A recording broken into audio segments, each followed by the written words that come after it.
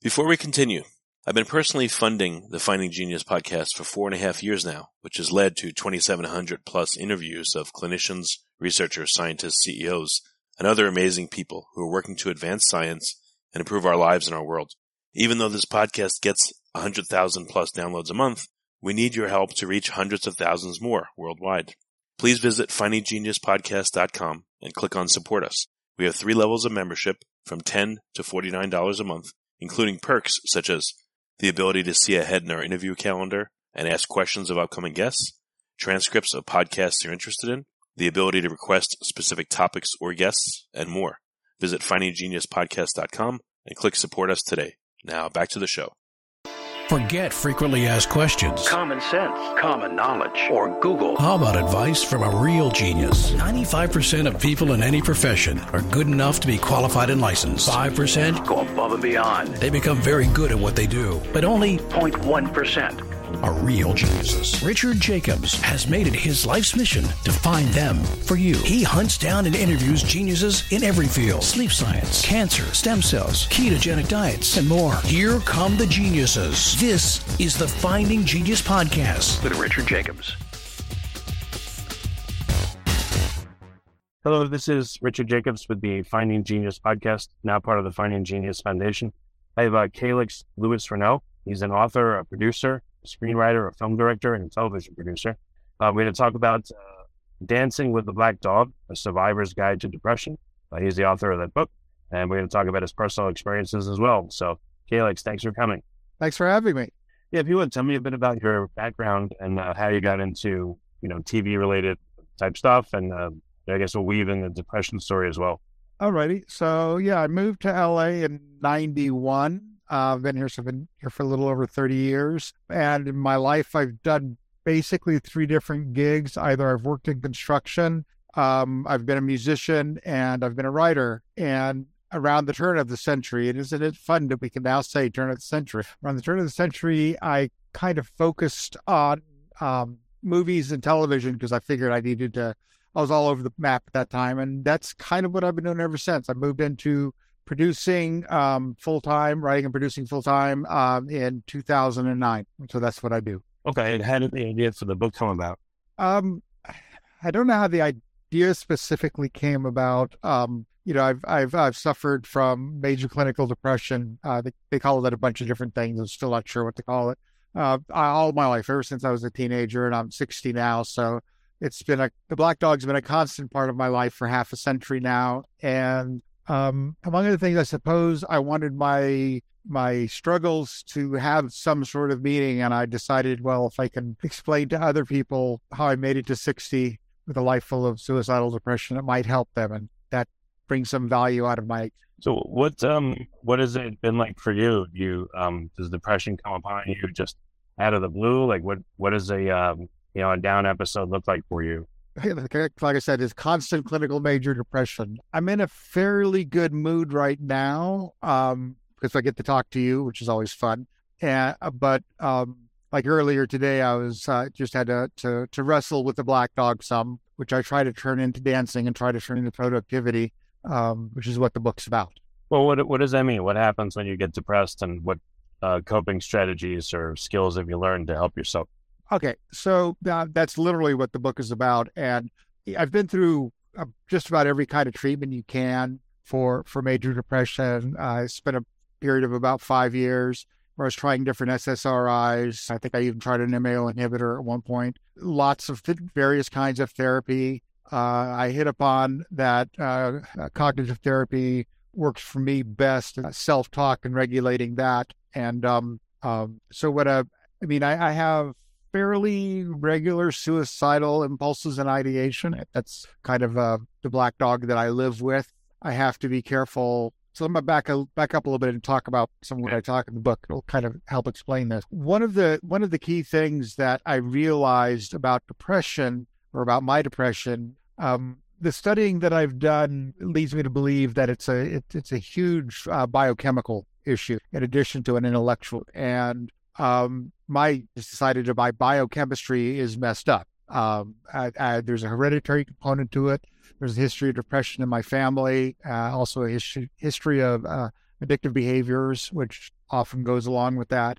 And what I realized is that before I knew what was going on, so I'd have this really bad feeling. I'd have a feeling of anger, self-loathing, anxiety, unhappiness, all of those things. And since human beings, we are fundamentally creatures of story. That's what brought us to the top of the food chain, is our ability to tell stories, recognize patterns, and take from the past and project it to the future. And we believe our emotions have to have meaning. So if I'm feeling really, really horrible, there should be a reason why I'm feeling really, really horrible. If I'm feeling really, really horrible, and the story I tell myself is I feel really horrible because I am horrible and I'm a terrible person, then that's the story that I'm going to act on. A pastor of mine once said fairly brilliantly that the suicidal impulse is actually a correct one. It's just aimed in the wrong direction. When you're feeling suicidal, something has to die or something has to change, something has to be confronted. And in my case, it was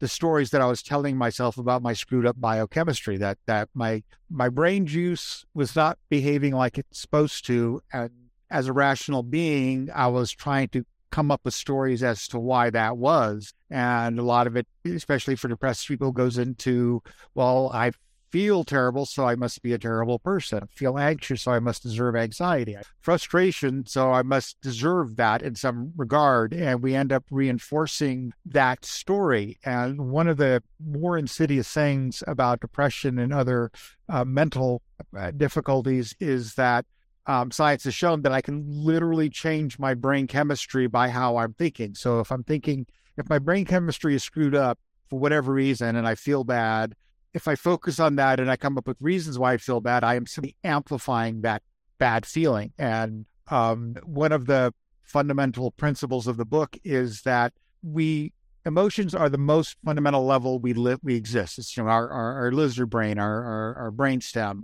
It's baseline of how we exist. You can work up through the physical, the intellectual, and I happen to believe that there's a spiritual self as well at the very top. And what I realized I was doing was I was allowing that lizard brain, those emotions, to dictate what my story is. And that obviously doesn't make sense. You don't let the lowest part of you tell you what you are. And so the cognitive part of it for me is I'm constantly evaluating my story about, okay, my highest self, my spiritual self with the hopes and dreams that wants to behave out of love and community and so forth. What does that say I should be, and how does that say I should act? And I use that as kind of a reality check against what the black dog is trying to convince me. Right. So how do you do a reality check when you're in the depths of depression? What do you do?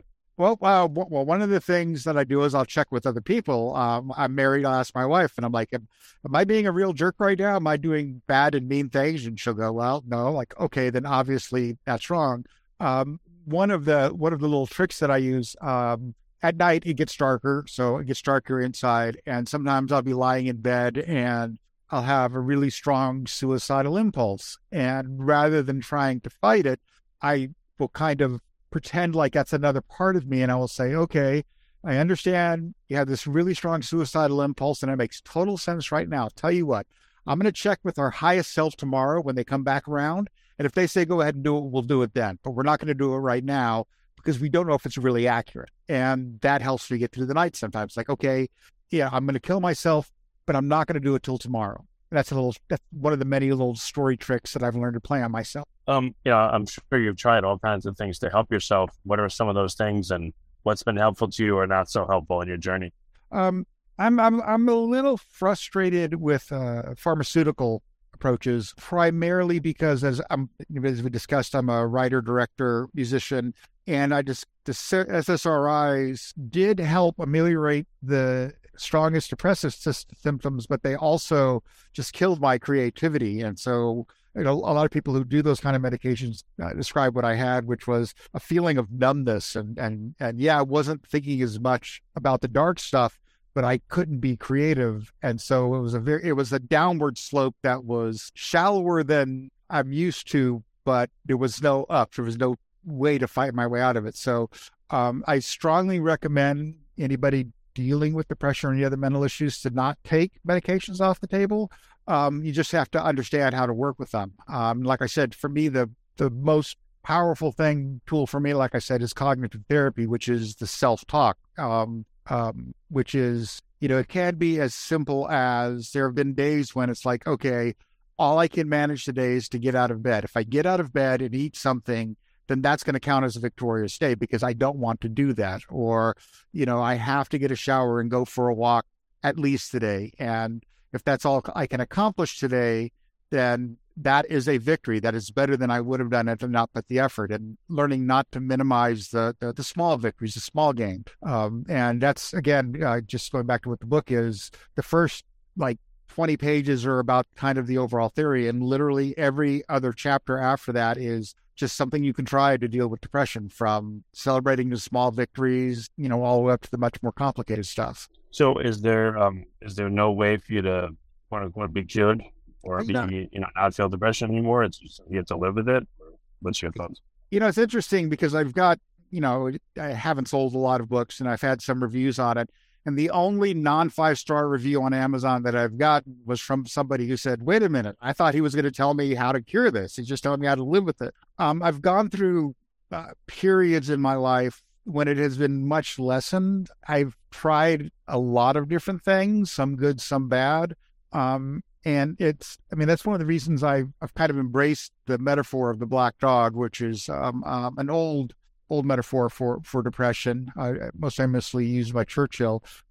Dexter, the TV series, he talked about his dark passenger. And it's sort of that same thing. It's like, okay, I've got this. I don't know if it's going to go away. Nothing I've ever tried has made it go away. And like I said, it's been 50 years of this. I don't know. I don't know if it's curable in my case, or I don't know if it's curable in other people's cases. I just don't know.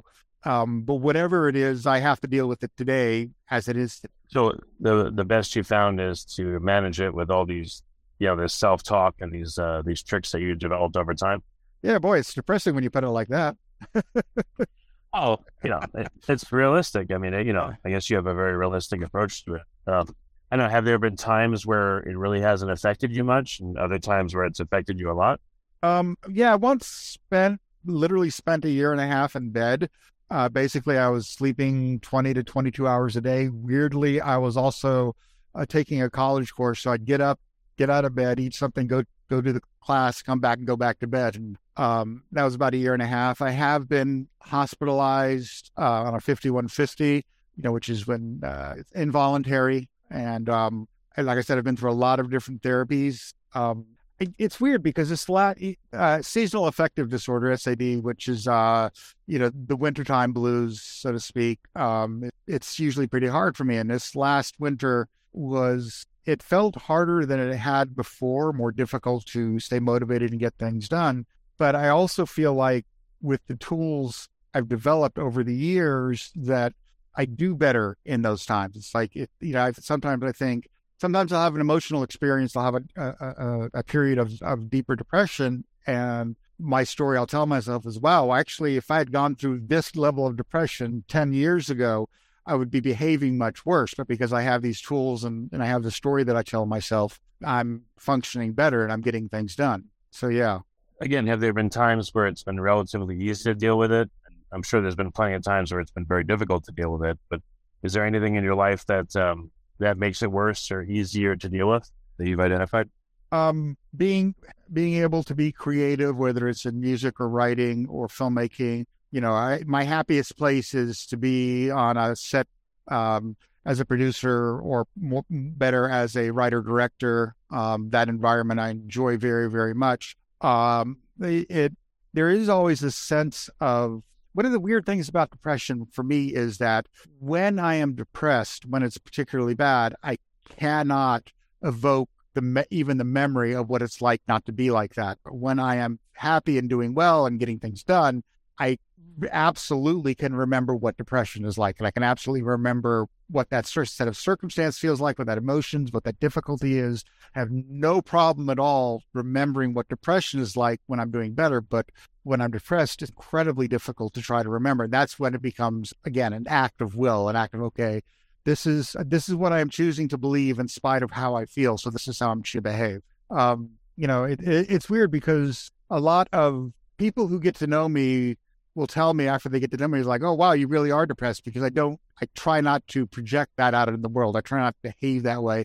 I also try not to let my illness, what I believe is a true biological defect, to become the dictator of how I'm going to live my life or what I'm going to do or how I'm going to behave. I still, I try to take moral responsibility for my choices. And if I'm a jerk to somebody, it doesn't matter if I was super depressed at the moment. I was still a jerk to somebody. I'm responsible for dealing with that. And how do you do that? How do you do that when, I would guess, when you first experienced depressive states, it was probably incredibly hard to deal with. How did you transition to where, even if you're very depressed, you have the wherewithal to at least say, all right, when I'm feeling better, I'm going to apologize to this person, or, okay, I'm feeling depressed right now, so I'm not going to make any big decisions, or, right. Whatever it is. How did you get the presence of mind when you're in the throes of like a very difficult time to help yourself?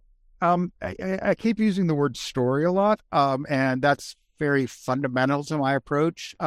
There's a lot of science out there about how we interact in the world with the world. For example, 80% of your vision is colorblind. I don't know if you know that or not. And your brain, as you're looking, your brain is actually filling in a lot of those colors based on what it knows.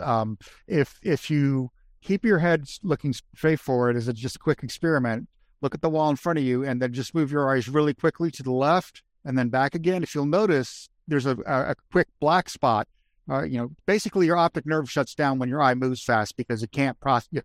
Your brain can't process that information. So a lot of what we even see isn't real. It's our brain making stuff up based on what it's already experienced. And because my approach to life, my approach to art is as a storyteller, and I'm fascinated by story, that really dovetailed nicely into cognitive therapy for me, which is, okay, what is the story I want to live? What is the story I want to believe? Of everything in my story, the part with the least amount of actual evidence is that we have a spiritual self. We have a highest self above and beyond our intellectual self, that we transcend death, that we are spiritual beings. There's very little science to support that.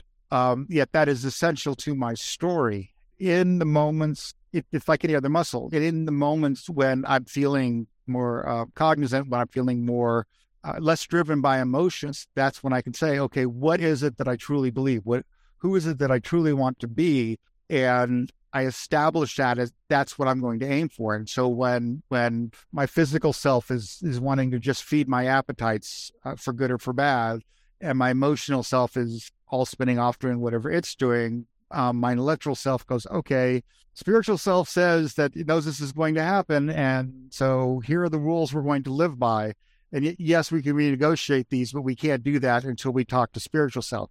Now, obviously, I do not exist as four separate beings, and the black dog is not an actual dog that I'm dealing with. These are all just metaphors and ways of looking at reality, ways of looking at my life that are functional for. One of the quips I came up, or I don't know what you call it, one of the sentences I came up within the book was that something is useful insofar as it is true, and it is true insofar as it is useful. And for me, it's that constant re-examining my story, because all of our stories are fiction. Like even our the things that we see that we think are in color, but we're not getting that information. That's a fiction our brains are creating based on reality. And so the question is, what story do we want to live? And how do we determine that? And that's how I approach it. It's like, okay, what is the story of Calyx? Who is he? How does he live his life? How does he interact with other people? And if my emotions tell me something different, I can choose to behave otherwise. I mean, again, I guess I don't understand how, like, if you're feeling really angry or depressed, or sad, or like you just don't want to do anything, and but you have to interact with somebody, like, let's say your wife or an outside person. What do you do to make yourself okay enough to be able to do that? Right. A lot of it is hard because sometimes I can't, and I have to recognize that, there are some nights when I'm just getting angry for no reason, and my wife and I are just watching television, and I want to snap out of a bunch of things, and I'm like, okay, I'm not fit for human company now. So I say, I'm going to bed, and I will go and lie in bed and not talk to anybody, not do anything. Even, normally go to bed late. Decide, okay, I'm going to bed at 8 o'clock tonight, and I'm giving you the space. I'll tell you, one of the things that I do is I make myself stay up. I work from home, and my wife works out of home, and I stay up late on Fridays and Saturdays just so that she can have mornings in peace. I try not to get out of bed until noon, just, to protect her from that sort of thing. Again, the book starts with, in terms of strategies, it was literally, so the way the book is set up is each chapter is 2 pages, and those 2 pages are facing each other. So literally you open up the book at random, and you're going to open up into a full chapter that is a strategy for how to deal with your life. And very first one is, if you can get out of bed, get out of bed. If that's all you can do, that's an acceptable strategy. And the people who I deal with more intimately, my close friends and family, I say, hey, look, I can't do any more than this right now. This is what I'm going to do, and I'm going to try really hard not to hurt people. And it goes all the way through dealing with medications. It goes through, drinking, recreational pharmaceuticals, which I don't use, all the way up to the best tool is to just get outside of yourself and to feed into other people's lives, do good things for other people, which is what I try to do with my storytelling, and try to create things that help other people to live their best lives. And so anywhere from today, all I can do is get out of bed, up to today, I can jump on a podcast and try to explain what goes on in my life. In whatever I can do, I do it. And if I can't do it, I just, step back till I find the simplest thing that I can do to deal with it that day. How have you learned to work with your wife so that when she recognizes what's going on with you, that, you don't, let's say, yell at her and take it out on her? Like, how do you navigate your home situation if you're open to talk about it?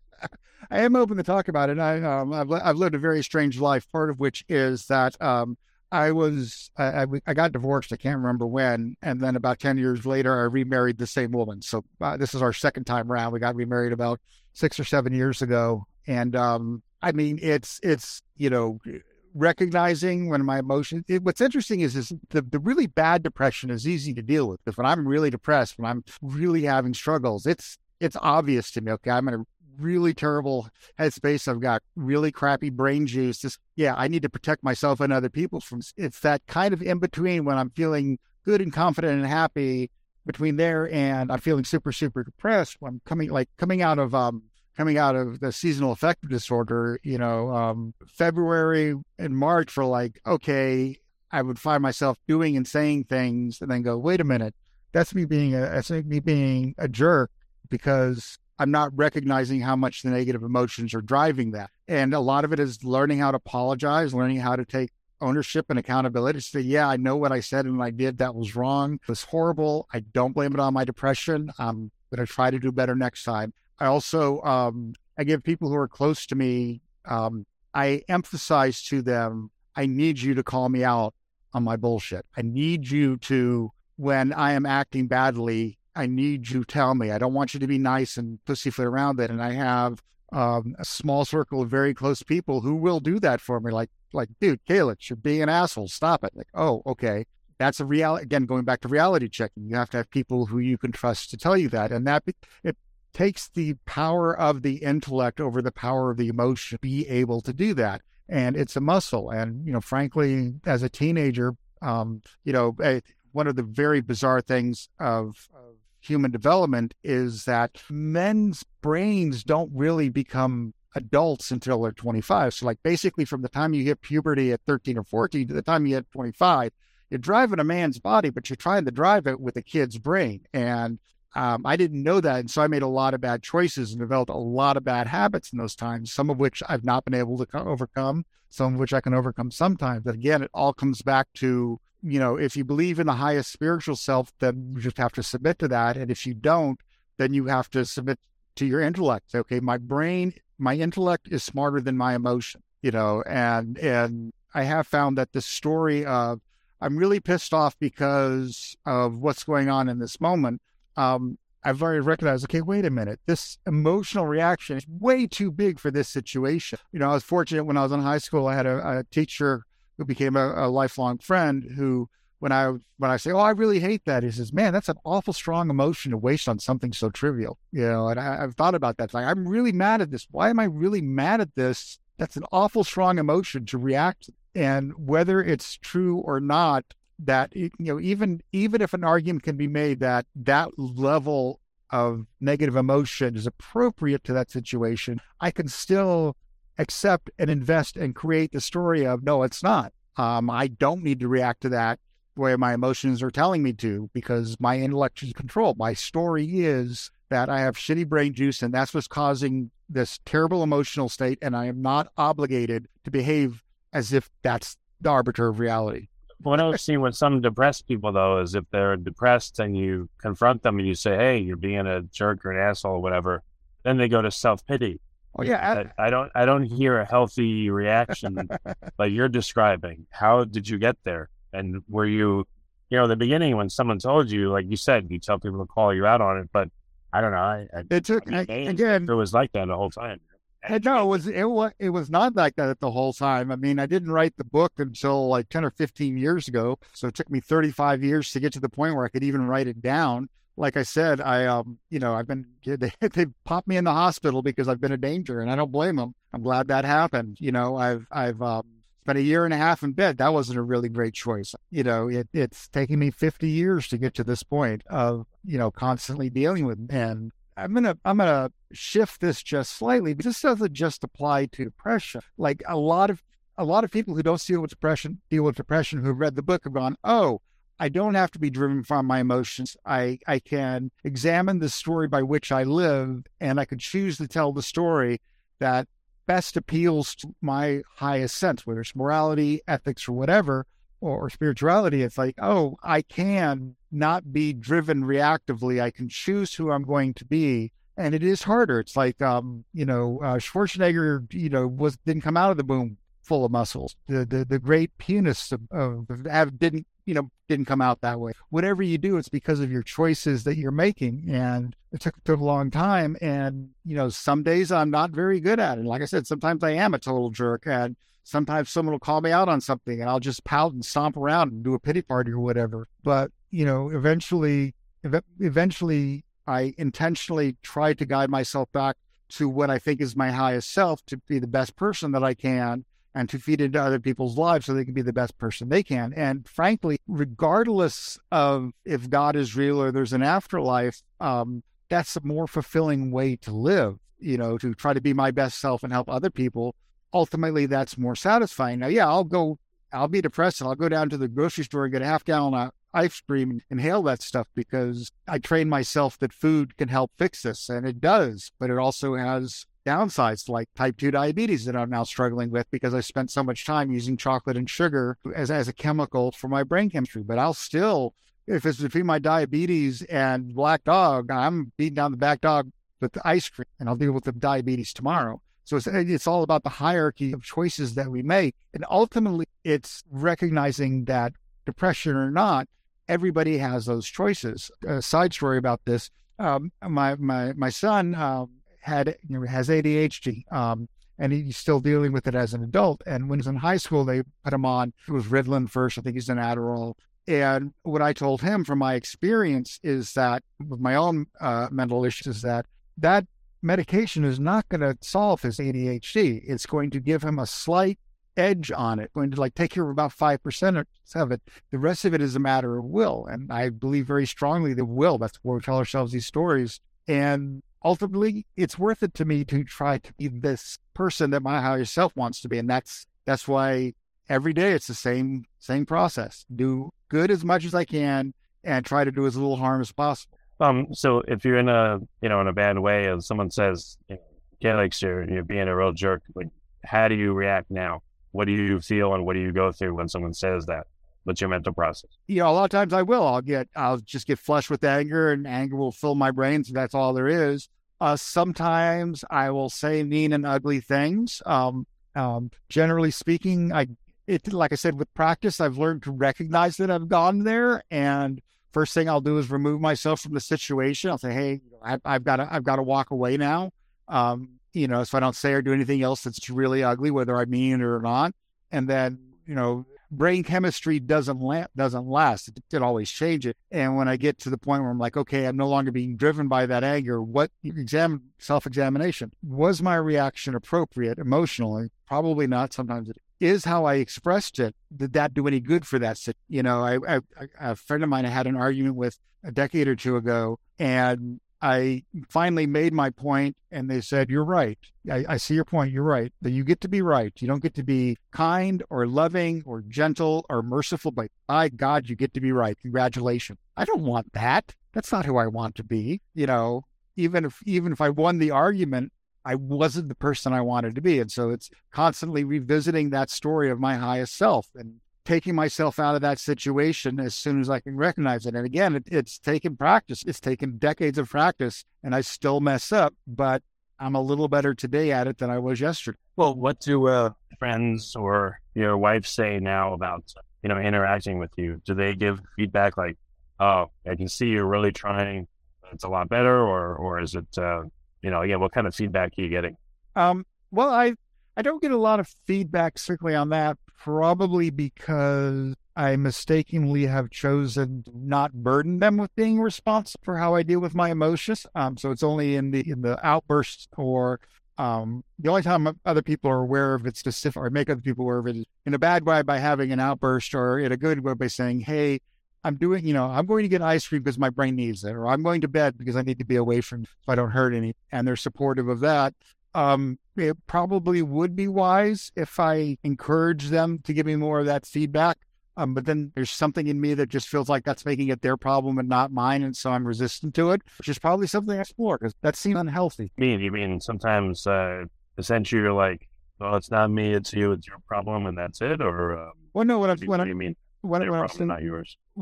saying is that if I rely on others very specifically for being able to tell me certain things, and they will tell me when I'm behaving in a certain way, but I don't make them responsible for monitoring my emotional state and constantly giving me feedback, because that's exhausting. Why would I want somebody else? But what I'm exploring in this part of this conversation is perhaps I am not relying on others enough to help me in that regard, because I don't want to make my reaction to my emotions their responsibility.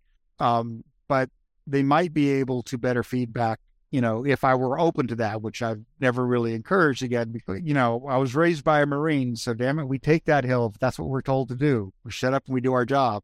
And I do have that kind of aspect to it. And maybe I should do that a little less. So maybe this is a conversation I should have with my wife is, can we explore how you can give me better feedback for how I'm doing and who I am? Well, one example is, my wife does struggle with depression, and I would say to her, what's wrong? But I found a better way. So, how are you feeling? And if she says, "I'm feeling depressed," I'll say, "I'm sorry to hear that." Right. And that seems to work better. It doesn't solve things, but it helps. So maybe there's something in there that can be done with your relationships that would just, help them 1 or 2%. I don't know. Yeah. We actually do have that. I have a friend who is a very strong mentor who also suffers lifelong clinical depression. And the answer in our family is, how do you feel? And the answer, good enough, means I'm surviving, but I'm not happy. And so that's the same thing as like, how do you feel? I'm not good. Our answer is good enough, which says, it's funny. I actually last night, one of my doctors called me because I'd written something somewhere that made him concerned that I might be a danger to myself. And I say, "No, I'm not a danger to myself. Thank you for calling." That hasn't happened in a while.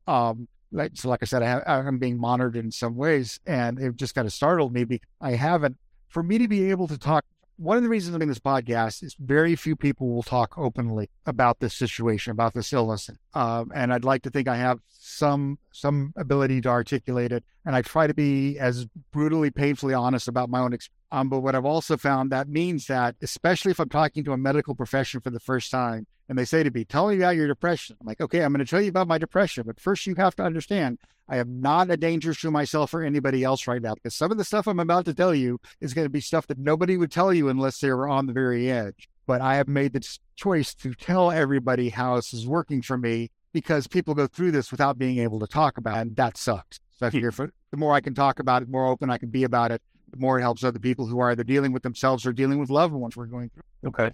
Are there any new protocols or things that you're working on that are helpful, but maybe you're not there yet with them? They're showing promise? I wish. No, basically the tools that I have, I know they work if I will use them. And a lot of it is about a lot of my a lot of my internal conflicts are about not being self-disciplined enough to do the things that I know will take me to where I want to be. A really great example about that is exercise. I know it is scientifically factual that if I could just push myself through the discomfort of exercising, that I would get to the point where it's triggering happy, and that's the whole goal, is triggering that happy, the serotonin and dopamine stuff. But I just don't have the discipline to consistently exhaust myself like I need to get to that. There's a lot of tools that work, and my life right now is most using the tools to get myself to the place where I can do the work that I love doing. And I find doing the work that I love doing the writing, the filmmaking, the music, sustain me in a happy place longer than just about any. It's interesting because I do see, I've researched a lot of this, so I get a lot of things pushed to me by the algorithms online. And I was reading yesterday that LSD, which a lot of people have always pushed that towards me, I said no. But, the scientific studies are going, yeah, actually, there could be something in it for really dealing with depression. And I'm like, yeah, but my addictive personality is such, like, I have a lot of friends who smoke pot. I live in LA, and they offer me, and I'm like, no, because I'm the person, if I smoke pot today, then on Friday, you're going to be seeing me in the alley giving blowjobs for a hit of heroin. I will dive down that hole, head first as fast as I can. So I can't let myself do that. And so the only way I could do a recreational pharmaceutical as a therapeutic for depression would be under the direct control of medical professionals. And I ain't got time or energy. So I'm looking at that going, yeah, that looks really like. Another thing is that apparently electroshock therapy really highly effective, and it's got a bad reputation because it's just not something I can bring myself to embrace or try. So. Any other protocols like mushrooms or maybe ketamine infusions or other things that you've looked into, like transcranial magnetic stimulation? Anything that looks promising? Tangentially, casually, in theory. I don't know that I would explore anything like that in practice because the cognitive work that I've developed over the years keeps me functional and gets me into the place where I can do the things that I need to do. When I have bad brain juice, I just want to do what I can to survive it and get out of it. And then when I have energy and focus, I want to spend that on doing the things that I love rather than exploring new solutions. Yeah. Okay. Well, very good. Can we restate the name of the book? And I guess it's everything on Amazon and Kindle and Barnes and Noble and all that. It's on Amazon. I don't know that it's ever gone anywhere else. It's Dancing with the Black Dog: A Survivor's Guide to Depression. I'm trying to figure out how I can. Generally speaking, I'm happy. I'm happy to give away digital copies because it's more important to me to help people. I don't think about money anywhere near enough. If anybody who listens to this wants to get a digital copy, can you have an email they could email to you that you could forward to me? I'm not sure I'm comfortable right now just giving out my email. Is there a way that you have any thoughts on how they could contact me? Yeah, sure. We can put that in the show notes so that if they want, that, then we can pass it on to you. That's not a problem. Sure. Perfect. I'd be very happy to do that. Yeah, I do giving away a lot more copies than I've bought or than I've sold. So okay. Well, very good. Calyx, thank you so much for coming on and being brutally honest. And, you're a good example of someone that's really working against, it sounds like it's just an impossible lifelong difficulty. So I really appreciate you being on this podcast. Well, thank you for having me. I hope it helped. If you like this podcast, please click the link in the description to subscribe and review us on iTunes. You've been listening to the Finding Genius podcast with Richard Jacobs. If you like what you hear, be sure to review and subscribe to the Finding Genius podcast on iTunes or wherever you listen to podcasts. And want to be smarter than everybody else? Become a premium member at findinggeniuspodcast.com. This podcast is for information only. No advice of any kind is being given. Any action you take or don't take as a result of listening is your sole responsibility. Consult professionals when advice is needed.